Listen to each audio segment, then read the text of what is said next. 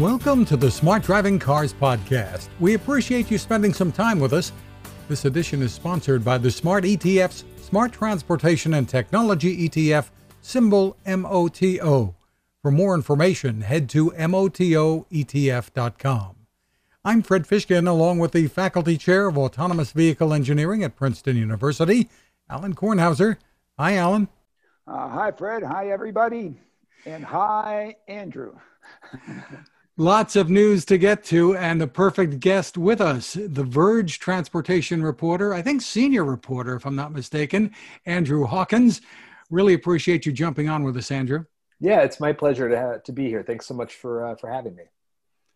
Well, the big headline, straight from your Verge story, is this: Waymo will allow more people to ride in its fully driverless vehicles in Phoenix. Now, Waymo has been testing vehicles in the Phoenix area for something like, I think, 3.5 years or so. So take us into the story, Andrew, and what's really new here. Yeah, sure. Happy to. So Waymo, obviously, it's the self-driving unit of Alphabet, spun out of Google in 2016. And you're absolutely correct. They've been testing their vehicles in the Phoenix area since around 2017. They have several hundred vehicles there, maybe even close to 1,000 by this point. I haven't had an accurate count yet from the company, but they made this announcement yesterday that they will start inviting more people into their fully driverless level 4 vehicles for ride-hailing purposes. So these are paid rides that Waymo provides as part of its Waymo One taxi service. So at first, it's just going to be the people that are already signed up for this taxi service, this Waymo One taxi service. Now, who is that? Waymo says they have around 1,500 monthly active users of this program. It was the same back in December of 2019 when I asked them that question as it is today, still the same 1,500 people. So it doesn't seem like they're bringing a lot of new people into this program yet. They're trying to keep it at this level. But they say that while those people are going to be the first ones to get access to these driverless vehicles, they hope to eventually, over the next few weeks and months, expand it to more people, invite more people to download the app and register for this service. It operates very similar to how ride-hailing services like Uber and Lyft do. You pull open the app, you hail a vehicle, it comes, it picks you up, it takes you where you want to go. But unlike those services, the geographic area for this service is very limited. Waymo only operates within 100 square miles in the Phoenix area. It doesn't include downtown, only includes the towns of Chandler, Gilbert, Mesa, and Tempe. And the driverless vehicles, the ones that are the level 4 vehicles, only operate in about half of that service area. So we're talking 50 square miles as opposed to the 100 square miles. So a very limited number of people, a very limited service area, but still kind of a milestone, a pretty significant announcement from this company that has far and away been sort of considered to be the leader in autonomous vehicle technology. Alan, I know you see it as a big deal, right? Yeah, Andrew, let's make sure that we're careful here, okay? This is driverless. No attendant. This is driverless. There's no people in the front seat. But there is a remote operator. There's a remote team that the riders can get in contact with and are watching these vehicles as they travel. Correct, but no one in the front seat of the vehicle. No one in the front seat. No one in the back seat. No one under the mats. No, right? No, well, I mean, I think it's really important. I don't know how many folks have gone out there and demonstrated all this stuff with hands off wheels and feet off pedals, and here it's doing it by itself. And there's a guy in the back seat who's actually not in the video, sitting there making sure and diddling and waddling. Okay? Yeah. The number of people that have faked it is everybody up to this point, except for maybe Waymo a little bit, once in Austin, maybe a few last year, and now this, right? I mean, this is really what they have. Right.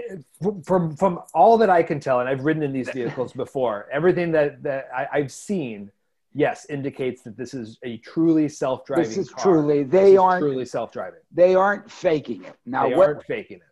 Now, whether or not they have an enormous pipe going into that sucker, and they have who knows who in holdout mountains of Colorado and whatever watching over this thing and making sure that remotely things are going.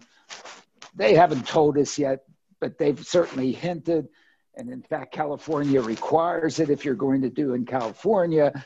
And probably it's prudent to have some people back there. You know, why not? I mean, you know, we are at the beginning of this, and we can't afford an Uber, you know, problem, right? Yeah, correct. And I've actually asked them about this before, the whole concept of the remote operators, because there is, I think, a lot of questions around. You know, you've got a team of people who are watching these vehicles through the camera, the internal cameras, the external cameras. Are they watching real-time feeds? Do they have the ability to actually teleoperate these vehicles, control these vehicles remotely? Waymo says no. They say that they're not joysticking the car or anything like that. They can help answer specific questions that the car might have about an ambiguous situation. For instance, a double parked car, you know, a flipped tractor trailer in the middle of the highway, something like that. But as far as we know, they're not actually controlling the vehicle. They can prompt the vehicle to then make its own decision, but they can't control it itself.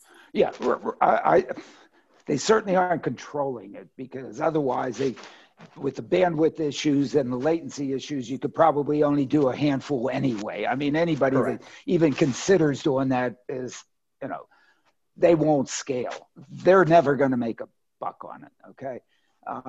But the ability to be out there, and if the thing sort of craps out, I would suspect they can joystick it to move it off Correct. the road. Yes. They could do some limited thing. They could do the one-offs Yes. under the things. I would hope so. I mean, you wouldn't have built such a system without that capability, right? As well as intervene, talk to the customers, make sure they're comfortable, and so on.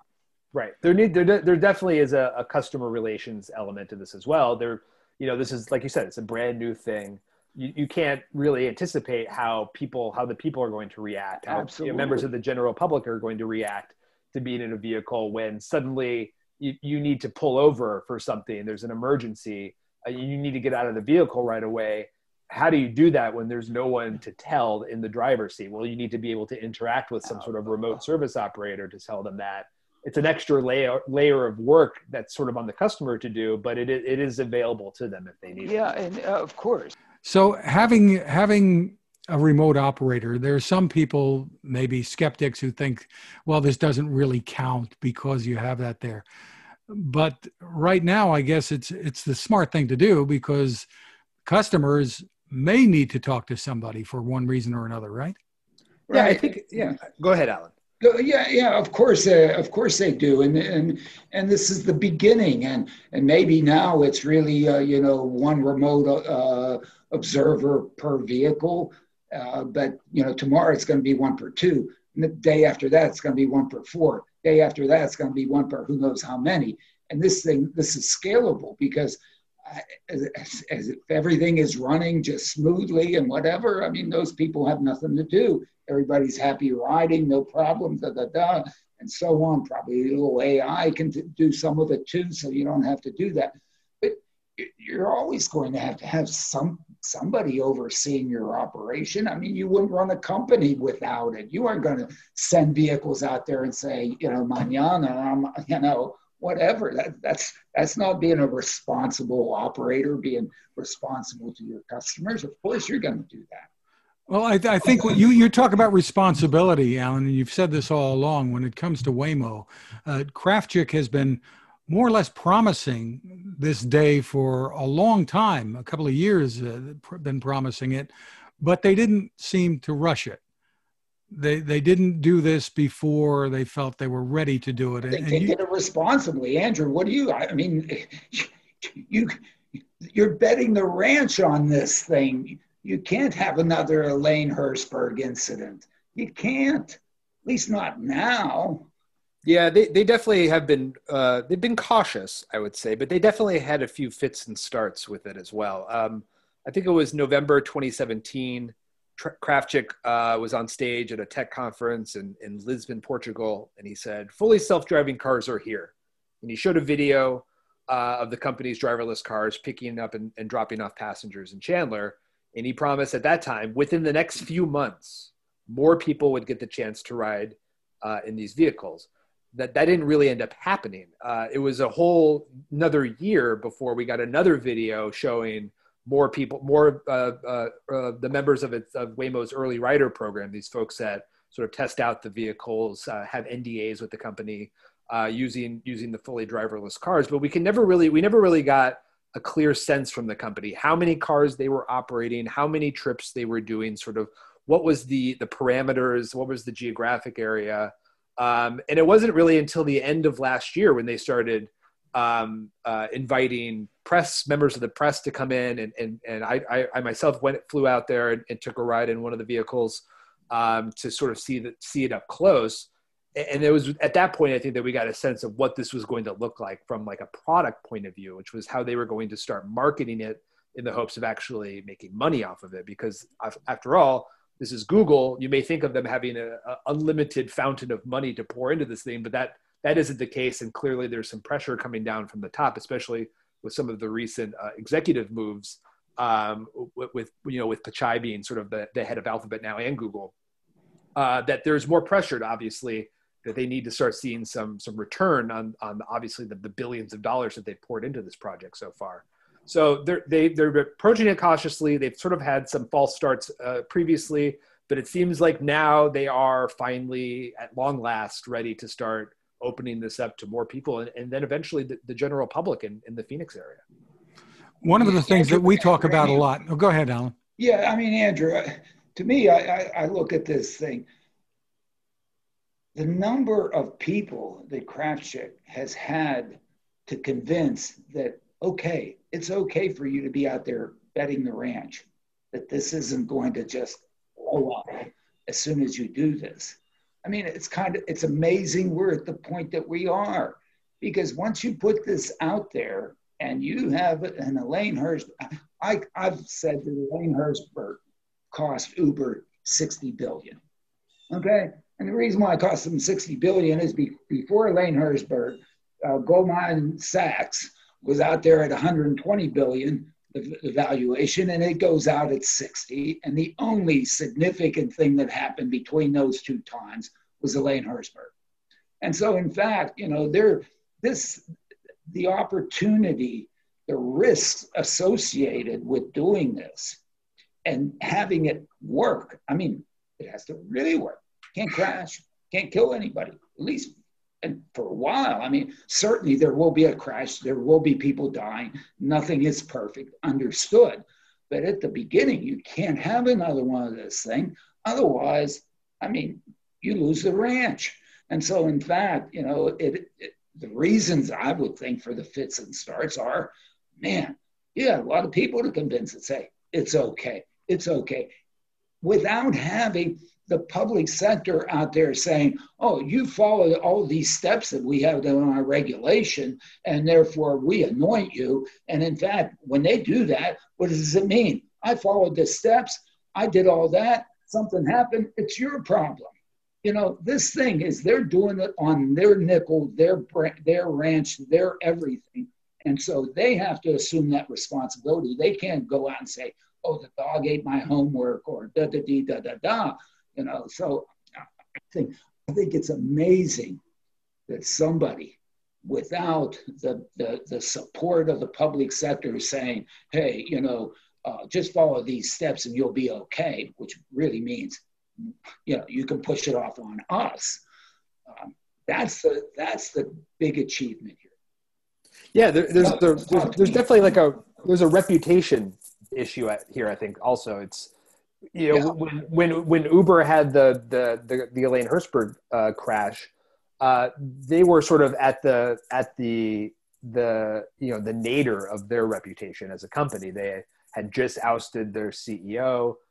They were sort of, there's all these reports about, sort of flouting the law and toxic workplace culture. Waymo is almost the exact opposite. Well, first, they're not a household name, but they are affiliated with Google, and Google obviously enjoys a very esteemed reputation for lots of different things. So, for Waymo to sort of stick its neck out, like I think what you're suggesting, and to do this represents a huge risk internally for the company, but also it's meant to be a huge vote of confidence in this tiny little company that they've got in Waymo, saying this technology has reached a point now where we feel that we have minimized risk, we have minimized our liability, and this is something that we can now roll out to the public in a safe and sort of obviously very tightly controlled way, so as to get to the point where they can start to scale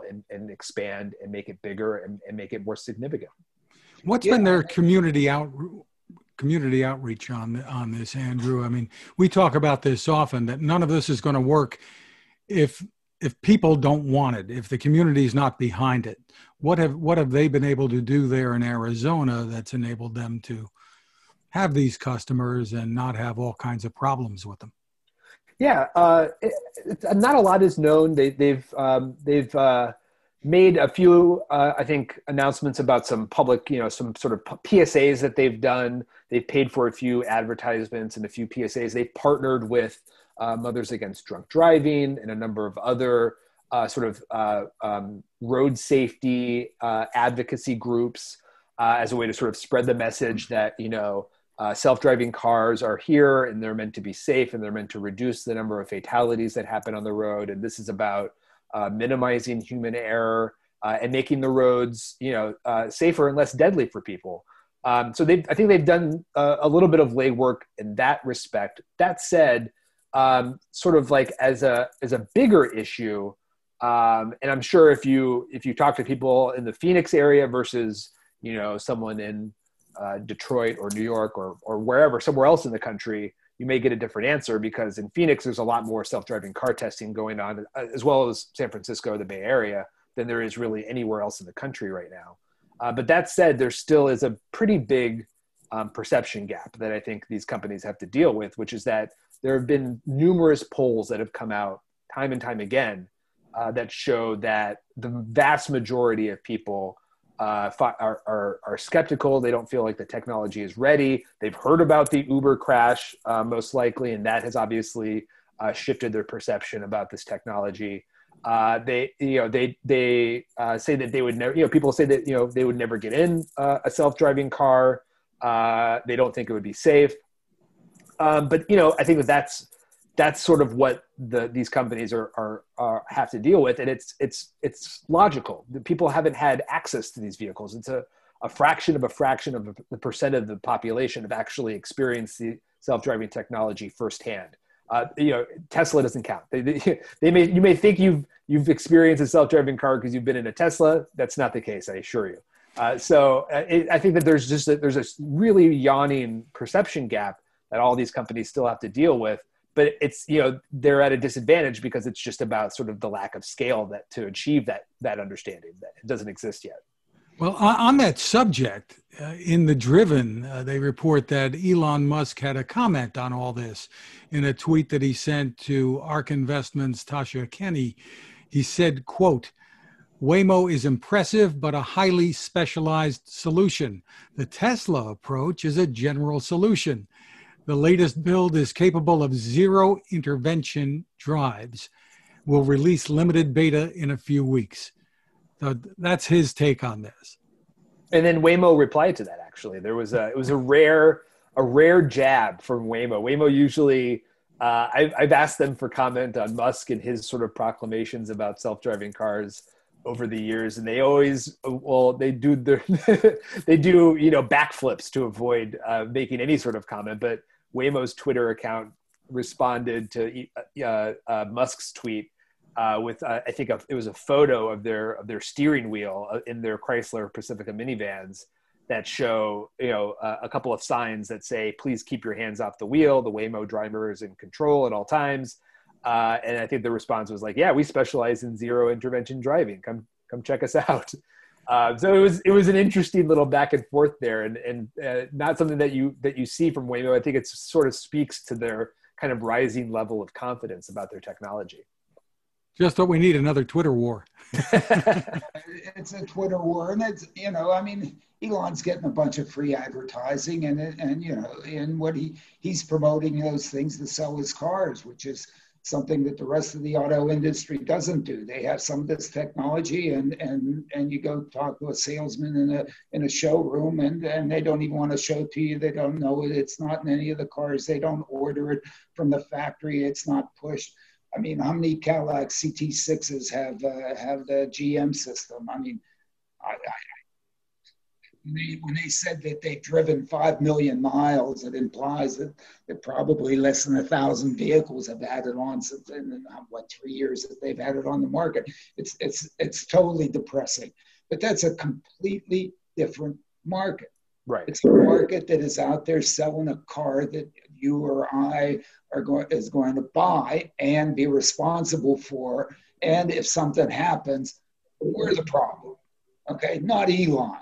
As soon as Elon says, hey, you buy one of these things, anything that happens, I'm the problem, then he can start talking like that. What Waymo's done out there is we're going to provide you mobility, and we're responsible. We're the ones. We aren't going to say, hey, you didn't grab the wheel. Hey, you didn't read the manual. Hey, you didn't read the fine print, blah, blah, blah, blah, blah, blah, blah. So, you know, that's what Elon needs to do if he really wants to start competing with what this is, which is the provision of mobility.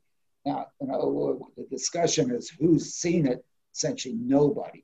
Yeah, I agree with that. I feel like liability is sort of the big, I know that Alex Roy, who I'm sure you guys have heard of, who sure, of course we know Alex, a good friend. Yeah, works at Argo now. That's always been a point that he brings up constantly. I feel like it is sort of it's the discerning point. It's not a self-driving car until the liability is shifted to the company that operates the car as opposed to whomever is in the car at the time of the operation. Right. And speaking of Uber, we saw recently the driver who was behind the wheel, who was not paying attention to the road at that test vehicle when it struck and killed Elaine Hirschberg, was just recently charged with negligent homicide, I think, by the local authorities there in Arizona. So also sort of factors in, like, you know, if you're riding in one of these Waymo vehicles and it gets into a crash and someone is injured, if you're not liable, it's got to be Waymo because you're in the back seat. Yeah, and I'm sure Waymo, I mean, that's the reason why it's been difficult for them to go out there. And not only is it liable to fix that, it's all, you know, the reputation, all the things that come out of that are really the expensive piece of that, not the, you know, the hospitalization or the burial of the person that got injured. But it's a completely different thing. I would love to see the insurance bill for Waymo.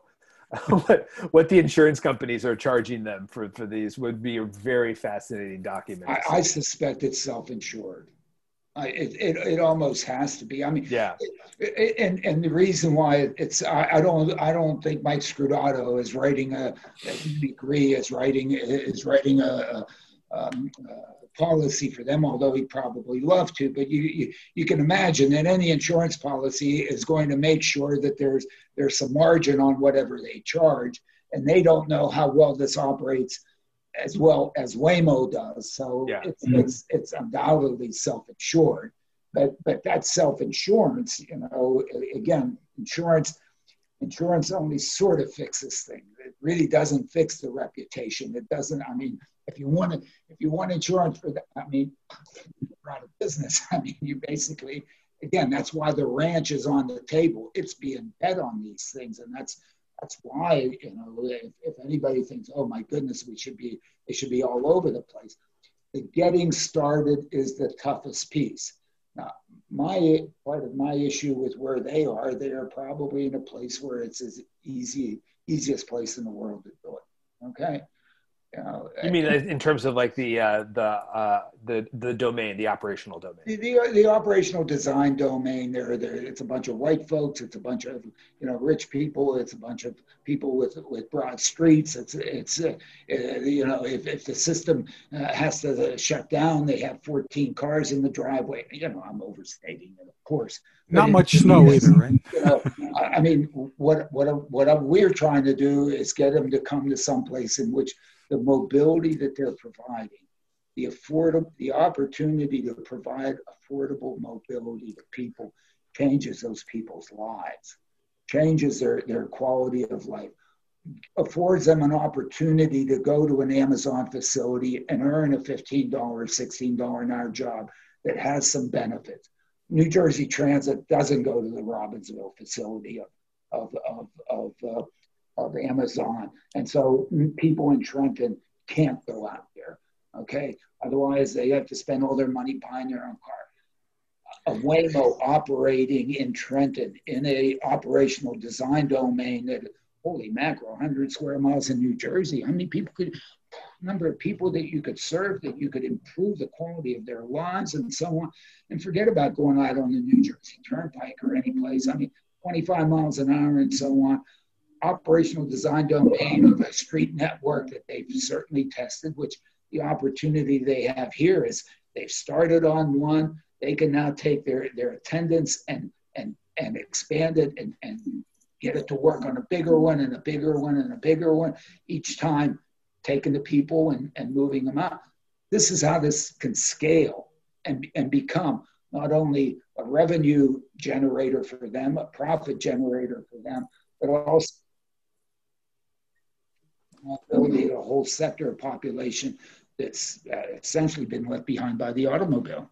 My question for you guys, though, is how long is it going to take to scale? I mean, it took Waymo better part of almost 4 years before they got confident enough to operate in just a 50 square mile area in this super easy ODD, you know, the Phoenix area, dry conditions, flat, pretty basic road layout, wide roads, you know, not a lot of dynamic, obstacles to overcome. So how long does it take to get out to the Trenton area? Or, you know, I guess, you know, I'm a very optimistic guy. I don't think very long, okay? Because the toughest piece is to get started. The toughest piece is to convince the board, the lawyers, everybody. It's the technological piece in a sense. The technology. But the problem is it's the whole social thing. And to get the people who are going to ride it decide, oh my goodness, hey, this really, I don't need to be apprehended. Yeah, of course. You know, once you have that, you have the opportunity of it to be exponential, to really grow fast. The first step, because either you're going to be a renegade and say, lawyer up, we're going out there, we're going to do what the hell with you guys, okay? Or, holy hell, I got to make sure that nothing bad happens. I mean, really make sure, because I'm responsible. It's on me. Oh, we want to apologize for a couple of audio dropouts we've had here and there, but we'll continue in just a moment. But this is a good time to remind you about our sponsor, the Smart ETF's Smart Transportation and Technology ETF, symbol MOTO. To get more info, head to motoetf.com. On the website, you can look for the white paper. It's titled The Smart Transportation Revolution. It's under a tab called Insights and News. Lots of great information there to help you make an informed decision about investing. ETFs can be a smart way to spread risk with investments and focus on a particular category of stocks. The site, once again, is motoetf.com. In the latest Smart Driving Cars newsletter, Alan, you've got more from our guest, Andrew Hawkins of The Verge. Amazon has unveiled its new electric delivery vans built by Rivian. Andrew, give us a little overview there. Yeah, so Rivian is a pretty interesting company. They have we've known about them for a couple of years now, but they've been operating in stealth for even longer than they've been public, I think. They have offices in Michigan, California, Illinois, I believe also in Europe. And they've received just an ungodly amount of investment money from a number of huge players, among them Ford, Cox Automotive, and Amazon. And part of the deal with Amazon was that Rivian was going to build, using its electric vehicle technology, its drivetrain technology, a fleet of delivery vans for Amazon to use, which obviously would have huge implications for the amount of emissions that come out of the logistics sector specifically, which, you know, there's a pretty hefty chunk of the amount of carbon emissions come out of that sector. So the idea that you could sort of swap out a lot of the last mile delivery vehicles that we have on the road, sort of delivering our Amazon packages and our all of our groceries and things like that in our communities across the country with zero emission electric vehicles. So the company unveiled its prototype just this week. It's a delivery van. It looks very similar to the delivery vans that are out there already today that are gas powered combustion engine vehicles.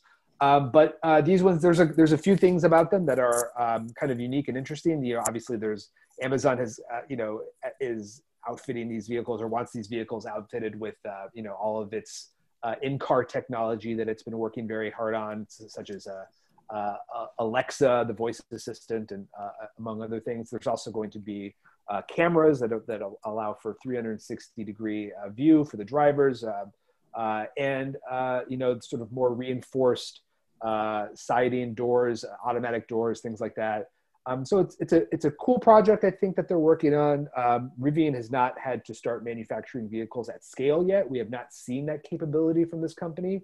You could just, all you have to do is look at Tesla to see how difficult it is for a company that has never had to do this before to try to start doing it, to see sort of what problems you could possibly run into.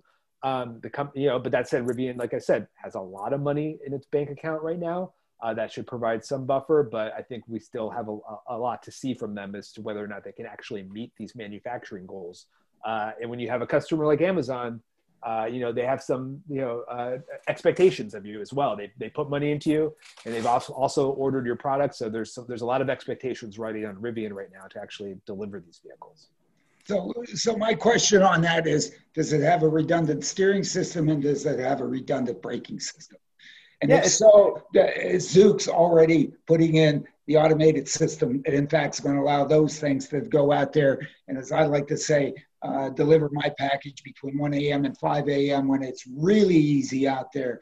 And they can also drive the cost of delivery to my house essentially to zero. Thoughts? Yeah, that's a great question, and that was not included in the announcement from Amazon.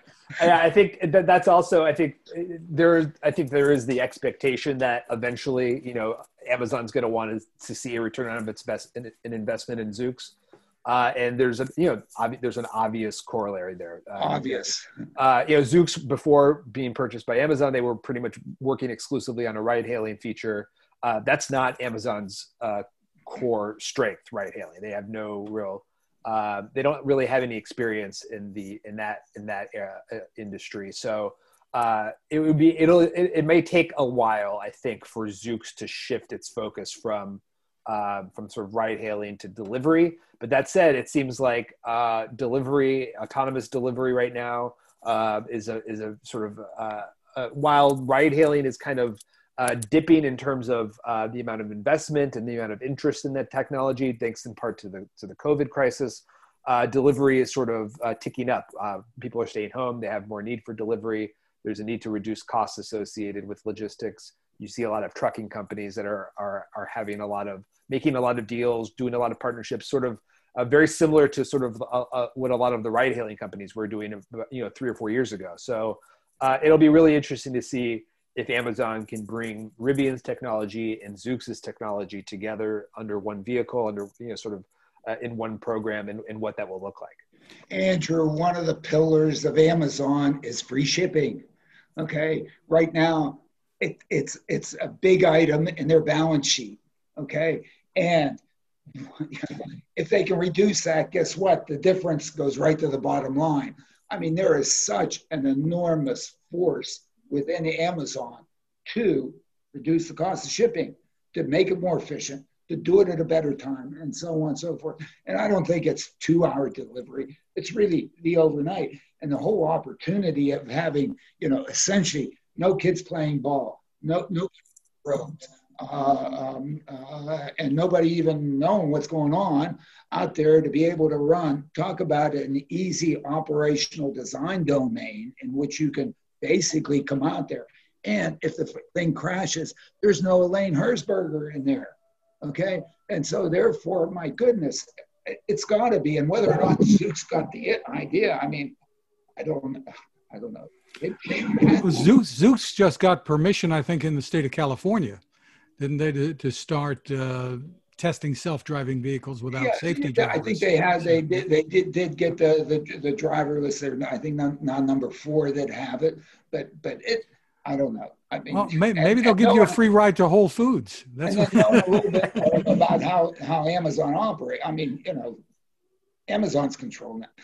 I don't know. Whatever. It just. I mean, Alan, I think you raised a really important point here, because if the whole point of self-driving car technology is to make things safer, it can't all just be about making deliveries more efficient. It has to be about improving safety, decreasing the amount of traffic crashes, of fatalities that are on the road right now. I mean, we just saw, I think it was late last year, a number of investigative pieces published in the New York Times and elsewhere about sort of how there have been just a rash of fatal crashes and accidents associated with Amazon vehicles because of their relentless push for e-commerce domination. They were pushing their contract delivery guys so hard to make deliveries as fast as possible that they were putting their lives at risk, putting people's lives on the road at risk.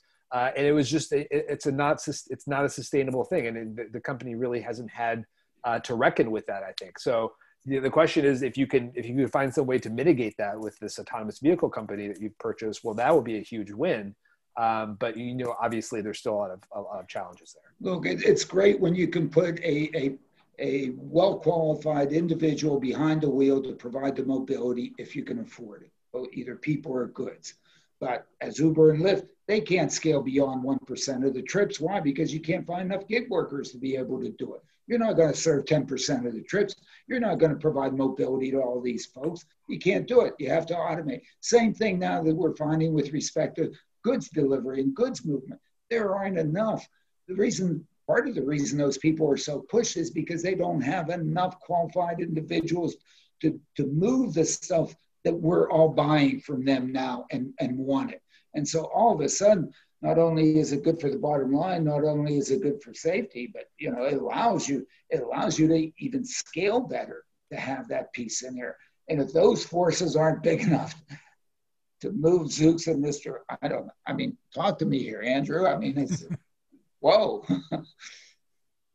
Yeah, no, I mean, I think it's got to be a real driving force behind all this. And if we're in sort of the trough of disillusionment, or maybe we're coming out of it, I don't know exactly, but there needs to be, they need to see some positive returns, I think, on this technology that they've been pumping billions of dollars into over the last, I guess close to a decade now.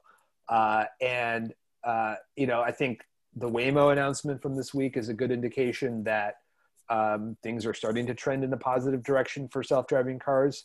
But it's still, not at the scale that it needs to be. And I think a lot of those sort of early rosy predictions that we had about, self-driving cars coming in and just sort of remaking society from the ground up got, a hefty dose of cold water thrown on it after what happened in Tempe to Elaine Herzberg.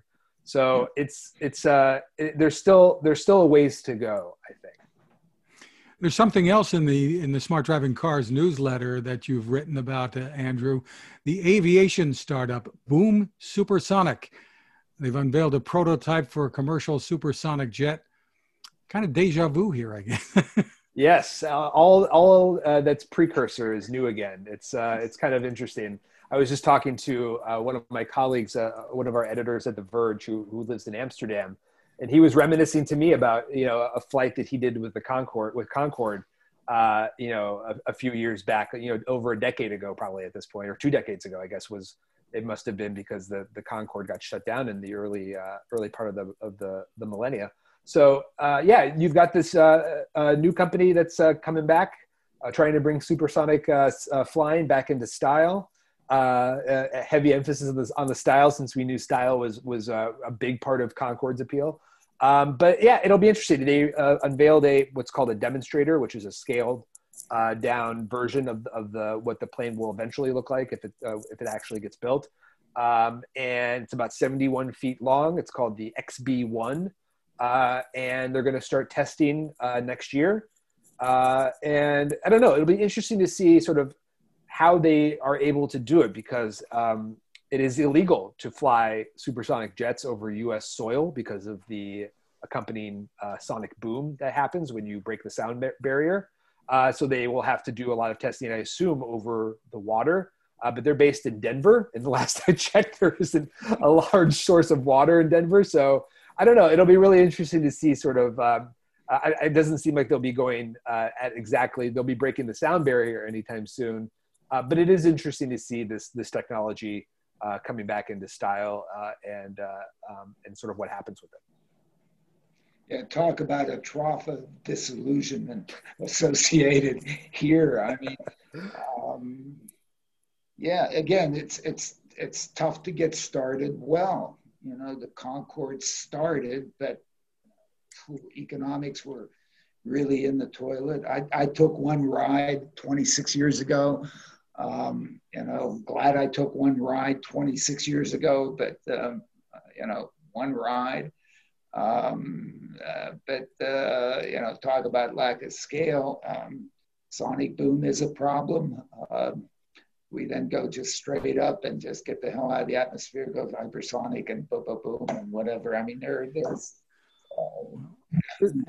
Well, right now, all of the airlines are struggling anyway, but hopefully that's a short-term issue. Yeah, but there at the top end, there are a few people who would pay at least something to get it to any kind of scale. Is who knows what. But I sort of I look at it, you know, look at what SpaceX has done. I mean, look at what SpaceX has done. Yep. My goodness. I mean, it came out of the private sector. Yes, it had some government contracts. But I mean, so maybe, you know, having one of these efforts really come out of, again, you know, the investment community putting it up, maybe it could, you know, get over that initiation hurdle.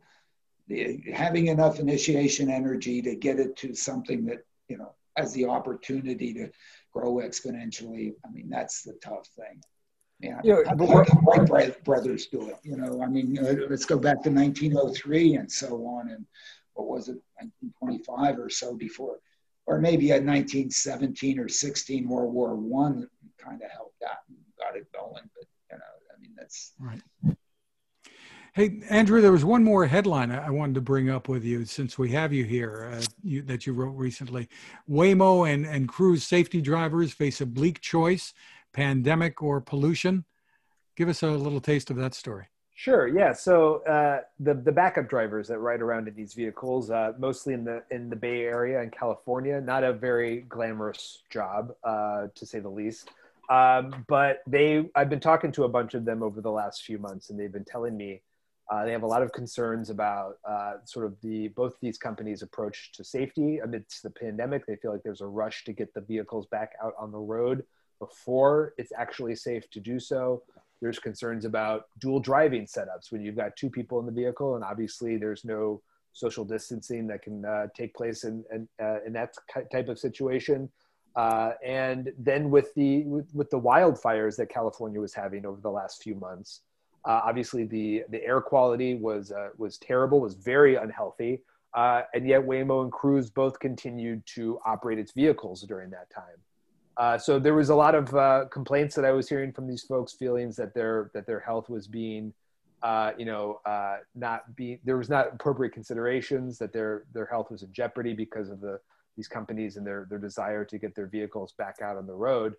And I think one of the interesting elements of all of this is that none of these folks, and we're talking hundreds of people that for both of these companies, none of them work for Waymo or Cruise. They work for third-party contractors and vendors that are sort of, they're actually employed with those companies as opposed to Waymo and Cruise. So there's kind of a buffer between, there's a bit of distance between the companies themselves and the people that are out on the road, riding around in these vehicles as they rack up miles and gather data and collect sensing data and all that sort of stuff and gather experience.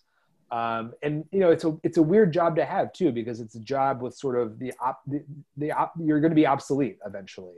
That's sort of what the company intends eventually, is that you won't have a job. This is not a career necessarily. It's something that, a lot of middle-class people end up doing. The pay is, not terrible, but it's not comparable to any of the folks that are actually salaried employees at Waymo and Cruise. So there's a bit of a disconnect there, it seems like, between the companies that are espousing safety and wanting to improve safety through this technology, and then how they actually operate out on the ground regarding these contract workers. Interesting. Alan, you've got the fourth annual Princeton Smart Driving Cars Summit in the planning stages now for December 8th through the 10th. And we're going to say that I made that thing slip. I keep making it slip from May to October and December. We're going to do December, damn it. I mean, at least we're all going to get together and on Zoom or whatever platform, and at least take note, where are we, where have we been, how do we move forward, how do we help this, how do we really try to get something good, or do we give up? I mean, I don't. Right. Well, it will be virtual, and the planning is underway for the 8th through the 10th of December. And Andrew, this is your official invite. Yeah, we'd love to have you participate with us. Again, we try to do this just to discuss the issues. I mean, none of us could tell the future anybody better than anybody else. But to try to get this really oriented well. To me, I think the whole evolution of the technology really has sort of gone well. It's really focused on trying to improve safety automatically in the vehicles that we buy, and it'd just be nice to see more automakers really push it and really improve it and sell it to customers. And the other one is to provide mobility so that it improves people's lives. I mean, the only reason you travel is to improve your own personal utility, to improve your quality of life. Otherwise, you stay home. We've stayed home way too much since March, and we're all dying to not dying, but all wanting to get out there. And really, for some of us that happen to have the wherewithal, it's pretty darn easy. For a lot of folks, it is non-trivial, and we could do a heck of a lot more for those folks. And this is an opportunity to do it, because this is a large part of it is being done with Moore's Law, and for things that you have Moore's Law going for you, it just means, boy, it's going to get better and better. It's going to get cheaper and cheaper, and darn it, let's continue to do that. But at the end, you have to deal with people. You have to deal with the social interaction. You have to deal with making them comfortable, making them want to welcome this thing, saying it's okay if it comes down my street. It's not an invasion. It's not going to kill my children. It's not going to do all those things. And that's not an easy thing to do. That, writing the code is a whole hell of a lot easier than that. Well, Andrew, people can find you at theverge.com, I believe, and we really want to thank you for being with us and continue the good work. For us to have you. Yeah, it was my pleasure. Anytime at all, I'm happy to do it. And thank you. And we watch you closely, and we grab you a lot because you're really in there. And thank you for doing all that. It's really important.